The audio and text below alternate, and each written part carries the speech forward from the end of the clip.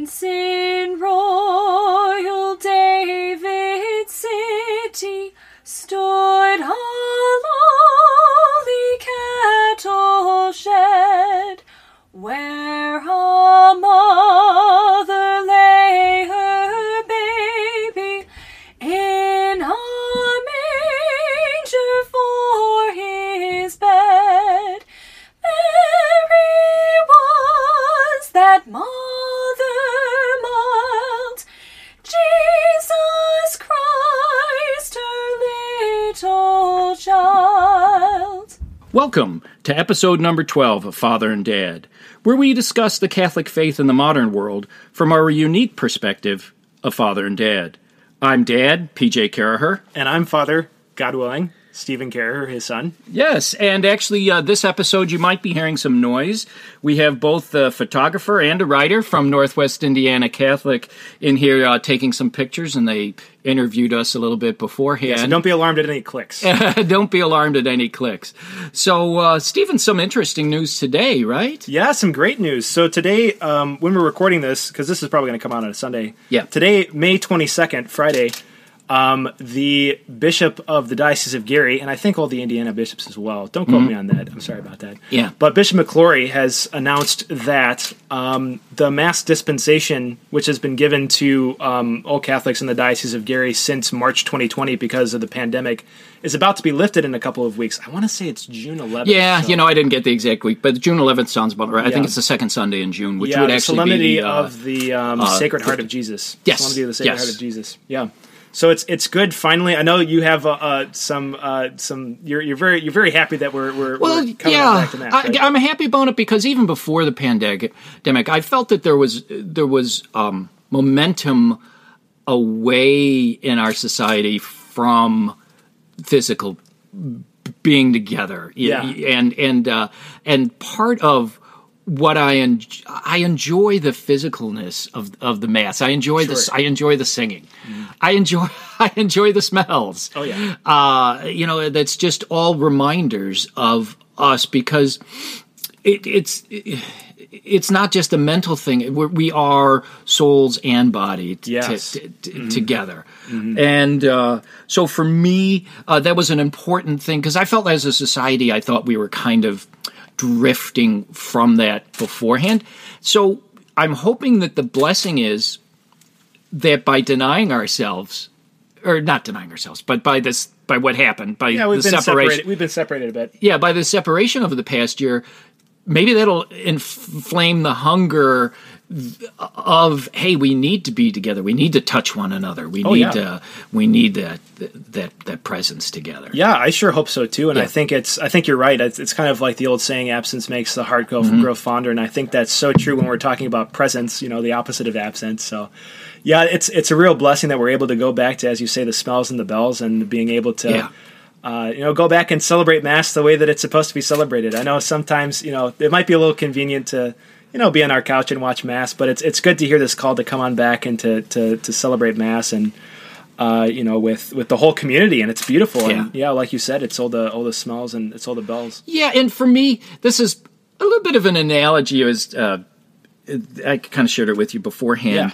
Yeah. I had a thought cross my mind once, kind of an analogy of, imagine you were invited to a dinner party that had all these beautiful pictures and everything looked pretty and everything like that. But when it came time for food, there was no food there. It all looked good, but there was no connect. And then imagine that you go, I think we all have people's houses that we go to that are messy, chaotic, but they feed you well and all of that. Oh, yeah. And I'm ready to get back to that mess and that feed. Not that the Mass isn't beautiful and everything, and organized. But I mean, I'm ready to get my hands dirty, I guess. Yeah, no, I understand what you're saying. I think that's a beautiful. Yeah. And just what I was trying to get at too, though, is the pretty pictures of sitting at home where everything's ordered on the TV. But anyway, I'm sorry. You go ahead. No, I think that's right, and I think you kind of mentioned it as well, kind of applying that to the Mass. I think you say that. I think it's beautiful. The Mass is beautiful. Yeah. But there is that element of smelliness. I've heard. As a server at St. Thomas More, we love our incense, and so I know so often, I understand where people are coming from, but sometimes people, they get upset when we, use a lot of incense and we're smoking out the church, but there is a beauty to kind of the messiness that comes around with just kind of being physical, and the Mass is this beautiful thing. It's this beautiful encounter with God, but there's an element of messiness to it. There's an element of humanity to it. I'm going to take you off on something we didn't even talk, really, and that is, I think that the Mass, let's talk about your discernment. Yeah. I think that your involvement with the Mass, I think with that, getting your hands dirty in there, it wasn't just a something that was away and off. It was something that you were physically part of that too. Was that part of the process for you? Without a doubt it was. Yeah, I think a huge part of my process of kind of discerning this call to the priesthood is my participation as a server at St. Thomas More. Yeah. I just remember in fourth grade, and even before that, I just really wanted to get up on the altar and just kind of do the things that I saw the servers doing. I thought it was really cool. I really liked the alb that they were wearing, like the white garments. I really liked the cassock and surplice the MC was wearing, kind of the black garment with the white lace on top of it. I was really attracted to that, and kind of going into the week-long training process of servers back then, which was just jam-packed full of just a bunch of kids like me who wanted to serve the Mass as well. There's something beautiful about learning, and especially as a kid, you want to know the proper way how to do things. You want to know exactly how things, are supposed to be ordered. First because Father will, you're always scared that you're going to do something wrong and Father's going to yell at you. But you also want to make things, you want things to happen, the way that they're supposed to happen.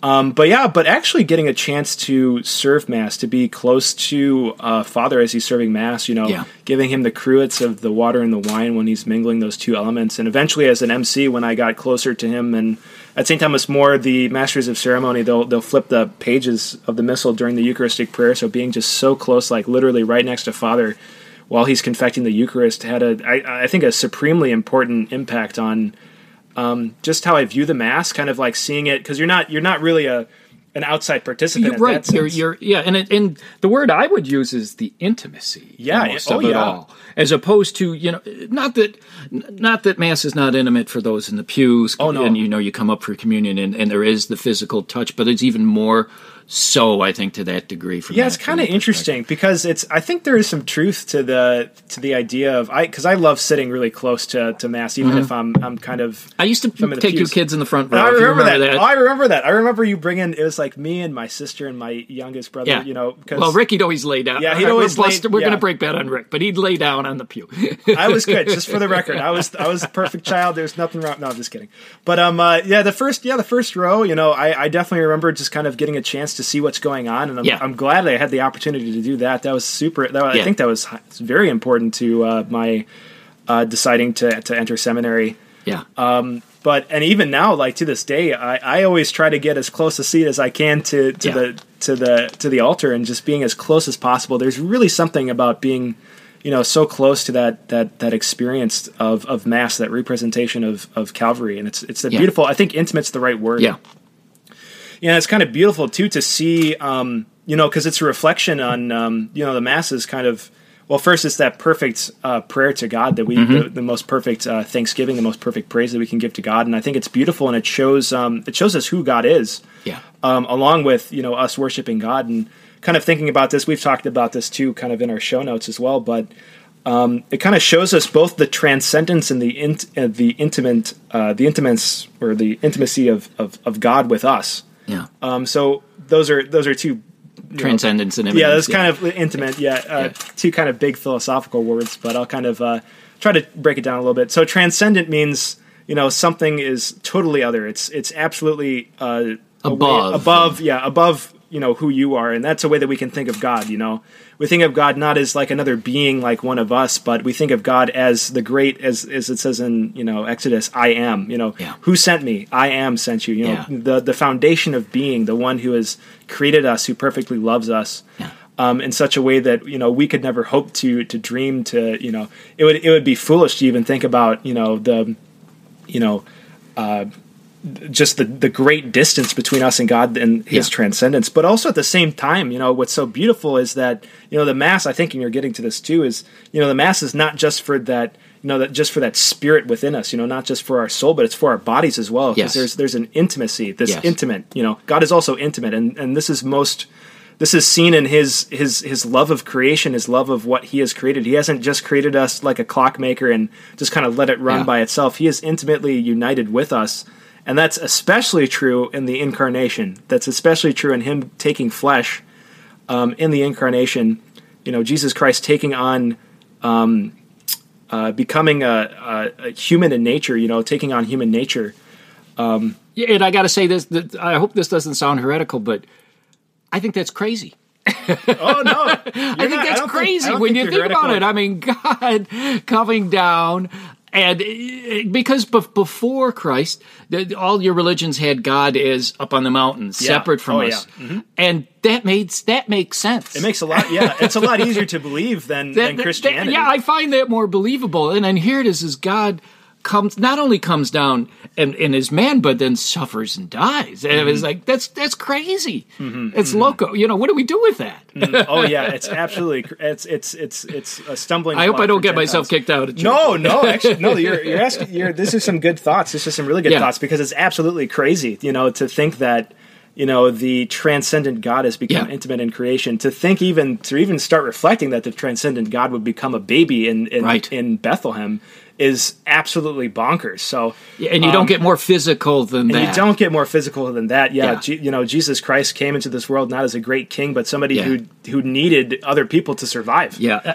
I'm flashing back. I'm sorry for cutting you. Remember, I'm just flashing back to The Chosen. I keep talking about The Chosen. Oh, we love The Chosen. So that's because that episode where Mary talked about when Jesus was born and how she was struck that she knew it was the Lord, but He needed me. Yeah. He needed me to hold Him. Mm-hmm. And it's like that was just such a beautiful thought. Yeah, it's a beautiful thought, and definitely fruit for meditation. It's fruit for prayer, that is fruit for prayer for us. Oh yeah, absolutely. Yeah, you can always go back to that well. You can always go back to the well of meditating and praying. That's good. Yeah, you can always go back to the well of meditating on the incarnation. You can always go back to the well of meditating on just the absolute craziness in this, and it's especially in the early days of Christianity. It was scandalous to the Greeks who were hearing this, because they were trained, as you said, that the God or gods are utterly transcendent, that they're kind of like absolutely above humanity, and to even think that God would deign to take on human flesh, much even less the flesh of just a helpless child, is just absolutely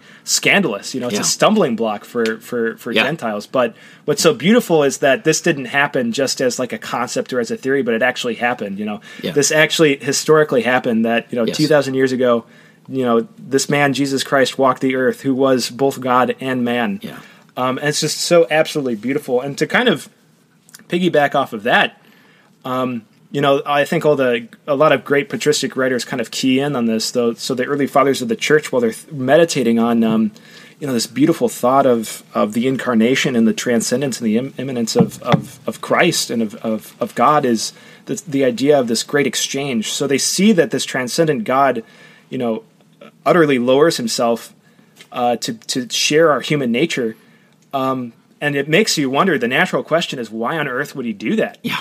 Well, right? It's like, why on earth would the transcendent God, who has no need of anything, who's perfectly happy, in the Trinity, one God, three persons, perfectly happy, why on earth would He, just take everything, sacrifice everything to live among His creation? And the answer, beautifully written by the patristic authors, is He came down, He shared in our humanity so that we might share in His divinity. Yeah, He shared our humanity that we might share in His divinity, so that... we're able to share in that Trinitarian love of the Father, the Son, and the Holy Spirit, and it's just absolutely beautiful. Another, more food to reflect on as well, and that beautifully kind of ties back into the Mass as well, which is that place of supreme worship here on earth, where we can, where heaven and earth meet. Yeah, where spirit and body meet. And I think of that sometimes. That like when I'm at Mass, I'm thinking this is. I'll feel at home in heaven, because this is what it's going to be. We're all going to be here and be here with my friends. We're going to come up to the altar and again, it's the physical presence. It's the host, everything, the smells, and yeah. Go ahead. I have another. Yeah, I got tangent. you. Yeah, no, it's so beautiful too, because the Mass. So the church teaches that the Mass is it's where heaven and earth meet, and it's actually at its core it's it's a sacrifice, but it's a representation of Calvary. Yeah. So in going to Mass, speaking about presence and being present at Mass, and this is a great. It definitely makes us very sad when we have to miss Mass like we had to do during the pandemic. Yeah. Is during the Mass we're actually going back to the cross on Calvary, where it's not like some sort of like quaint idea. The Mass is the representation of Calvary. It's making real the sacrifice of Calvary to us at this very moment, so that Christ's meritorious passion and death and his resurrection are brought to us in our moment. That Jesus didn't just die and rise and save those 2,000 years ago, but he still continues through the ministry of his church, through the ministry of his presence, both soul and body. He is saving us through his passion, his death, and his resurrection, and we get to see that and we get to experience that at Mass, which is why it's so beautiful to be able to come back physically together and worship. Yeah, it is. And Jesus taught us, there's a little bit of a tangent, but Jesus taught us to be physically present through his miracles that he did while he was here on his earthly mission. Mm-hmm. Because when you look at those miracles, not all of them, but most of them, he had a touch. He didn't like phone it in and say, "Hey, somebody far away is cured." It's like, no, I had to make some mud pies and put them on your eye, and I had to touch. So, oh my gosh, whoa, way big tangent, but I'm still going to go off it anyway. Go for it. When I think of, oh my gosh, the mysteries of the Rosary, the glorious mysteries. Glorious mysteries. I think of them almost like working on a job. Okay. When you work on a job, because I'm the CTO, right? Yep. My job is to teach other people. First thing is you do. You show everybody. That's what Jesus did. He came and he did. Yep. And then he instructed, and then he left, but he said help. So while Jesus was here physically, he did. And what did he do? He didn't go hiding off. He went out and he touched people. Yeah. He knew he had to go and be physically present with people. Oh, yeah. And he instructed. So then the next thing is you instruct, okay? Yep. And then you leave that help for people so that they can come and go and do the same thing. So I know that's a weird way of looking at it. No, it connects really well. Those mysteries, but this way it's like a job. It's because Jesus was, in a sense, he was job training us. It really was. Yeah, no, and that's why we have a church. That's what's so beautiful, and I think what's so beautiful is, our Lord came to us, but he didn't come and he didn't leave the work in such a way that we couldn't help out.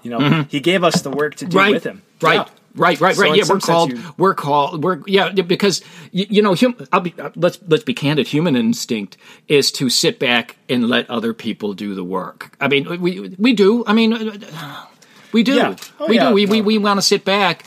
But that's just because people wanted Jesus to come as the big conqueror to do everything. And it's like, whoa, no, it's not what you expect. Oh, yeah, you see the apostles fall down on their faces many times because they think that. Yeah. Yeah. No, it's what's so beautiful is that, what Jesus does, he calls the apostles, he calls 12 men to be with him. And it's kind of funny, if you think about it, like, He has a 3-year job training with them, and most of them it's basically camping with your, and most of it is just kind of camping, camping and kind of like watching him do all these miracles, and then he comes to, he rises from the dead. He stays with them for a period of time after the resurrection and ascends into heaven. But first, he gives them that great commission to go and baptize all nations in the name of the Father and Son and the Holy Spirit, and to preach the gospel and to teach and to drive out demons and to work great signs and wonders. Yeah. It gives us a job, and what's so beautiful is that he was present to us throughout that whole time. Yeah, and kind of for me to bring it full circle is that I think before the pandemic we were losing that thought that we had to be physically there. I think as a society, I think we've been drifting from the need for physical presence. Sure. I mean, we do so many things. We do things online, and we value online more than real physical intimacy and being together. And the church has always called us to be there physically. And my prayer is, and our challenge, our challenge going forward is to encourage that. And so that means for us. So as I said, people don't want to sit back because being physically present means taking risk. Yeah. Oh yeah. And well, look at the risk. It was for Jesus. He got. He paid the price, and so we have to be willing to take that risk. Absolutely. But hey, that's what life is. That is true. So that's just that's what life is. Yeah. Yep. Did you have some closing thoughts? I thought you wanted to say some things, or we're good. Yeah, no, it's just really beautiful to talk about presence too. Just kind of like, as you said, wrap it up. Talk about it's just so great to see the dispensation on masses lifted. I cannot wait to be able to come back and worship with everybody here back in mass again. It's going to be wonderful to hear St. Thomas More and all the churches around Indiana and hopefully around the country and around the world, finally packing ourselves back up to the gills and singing praise to God at the Mass. So I can't wait for that day. Okay, great.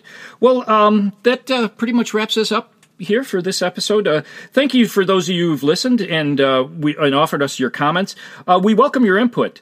To help out listeners, we've created 2 email addresses, father@fatheranddad.com and dad@fatheranddad.com. And as I always say, if you don't know who's getting which email, you're not listening to the podcast. It's true. And as always, there's no charge for our podcast, but we do ask one form of payment. If you like what you heard, tell 2 of your friends. Mm-hmm.